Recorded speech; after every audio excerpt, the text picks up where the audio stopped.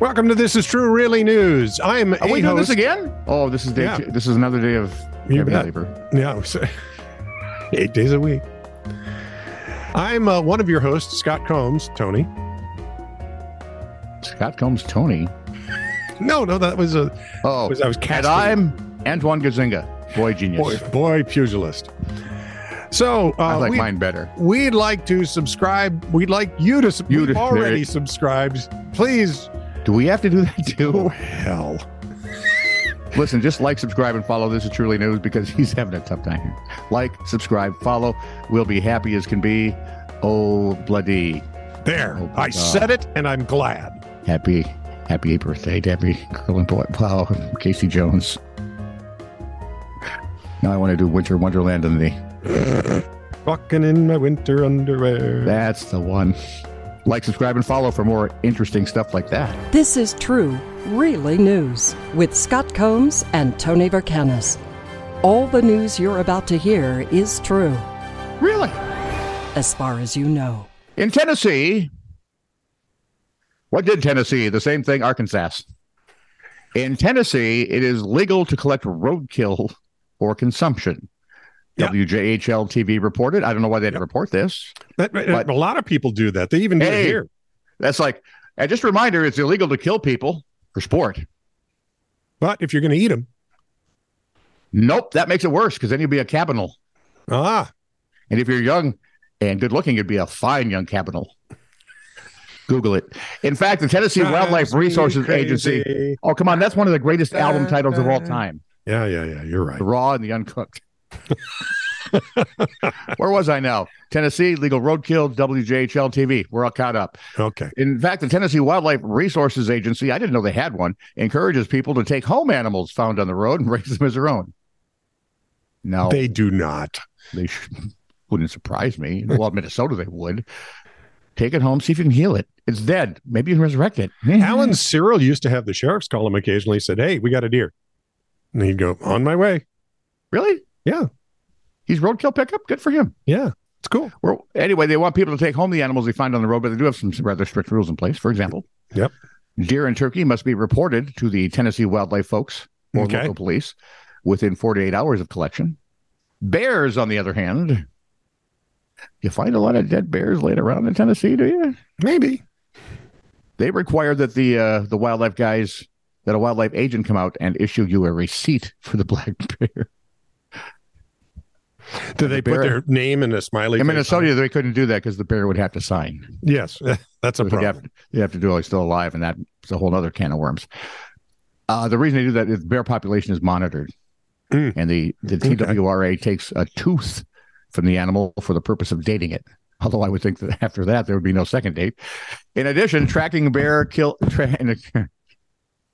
Sorry. I knew you were going to do that because I was about to do that. It was just set right up there on the tee. Yeah. In addition, which in golf doesn't help me. In addition, tracking bear kills, helps the agency prevent the sale of bear parts on the black market. What would you do? Anyway, it's highly illegal to sell any kind of bear parts in the state of Tennessee.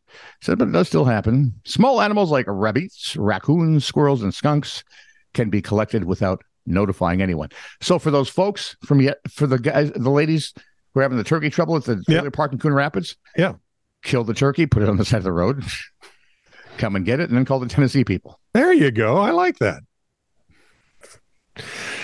Speaking of Tennessee, what did Tennessee? The bizarrely named racehorse. No, it's the same thing. Arkansas. Come on. I'm going to pronounce this in a way that won't get me honked. Racehorse named Sheeta Bed. Probably the worst name in racing, was victorious at monster odds in a race in Tokyo. The 3-year-old managed to hold it together for a win under jockey Shohei Takahashi. Won by half a length. It was a second career triumph for the unfortunately named thoroughbred, Sheeta Bed, who had come close since last January. Finally gets the win. Teenagers named this? What? No, actually, Japanese middle schoolers named this? Maybe. Some other infamous horse names. Oh, boy. Shatton Secret. There was a greyhound named Puma Pants, which is not a horse, but whatever. Here's the favorite of Pete Stevens, Hoof Hearted. And this one took me a while. Okay. Gelding Noble Locks. Ouch. See, and I had to read that like twice, and the guy went, wow. Back to you. No, I don't think so. Yes, we got to. No, because my story is titled Wiener War now, and it seems weird. Do it quick. Oh, God. We got limited amount of time. A turf war of sorts broke out late on November 19th, downtown San Diego, according to CBS 8 TV. Interloper hot dog vendors from Los Angeles had set up outside the Petco Park Stadium, where Duke Dumont was playing, and the San Diego vendors weren't having it, thank you. A brawl involving 10 to 15 people ensued. One 35-year-old was stabbed in the back during the fray. I was assuming they were just whipping hot dogs at each other. They take their hot dogs seriously, apparently, in California, because they take nothing else really seriously. Police arrested 21-year-old Yanni Yates in the assault, which resulted in non-life-threatening injuries. No buns or wieners were injured in the incident. Okay, quickly. Take this job and shove it file. Ouch. Was working at a grocery store. It's dumb now, but I was very proud of how good I was at the job. Took a fair amount of organization to run the shipping and receiving in the back and to manage a crew of 10 or so other teens. I was taught how to do the ordering and all other management duties. Anyways, we had a great manager, but he got poached for another store. So we get this lazy guy that recognized that I knew what I was doing, so he stopped doing what he was supposed to do. And had you do it. Yeah. This went on for a month or two. Our nightly counts were great, our orders were spot on, and things were running smooth. Head office sent down a congratulations for the lazy manager. Store management knew it was because of me, but didn't want to give me recognition. So what'd I do? Quit. I quit. And I stopped doing the extra duties and made the manager do the real management duties for my last 2 weeks. What did he do? He quit. Store management saw how bad things got. They asked me to stay, offered me a promotion to assistant manager. I turned him down and went to work for a competitor. Dude. Right? Probably with that other manager, too. Hey, can I come over? What? I understand now why good people get poached from that company.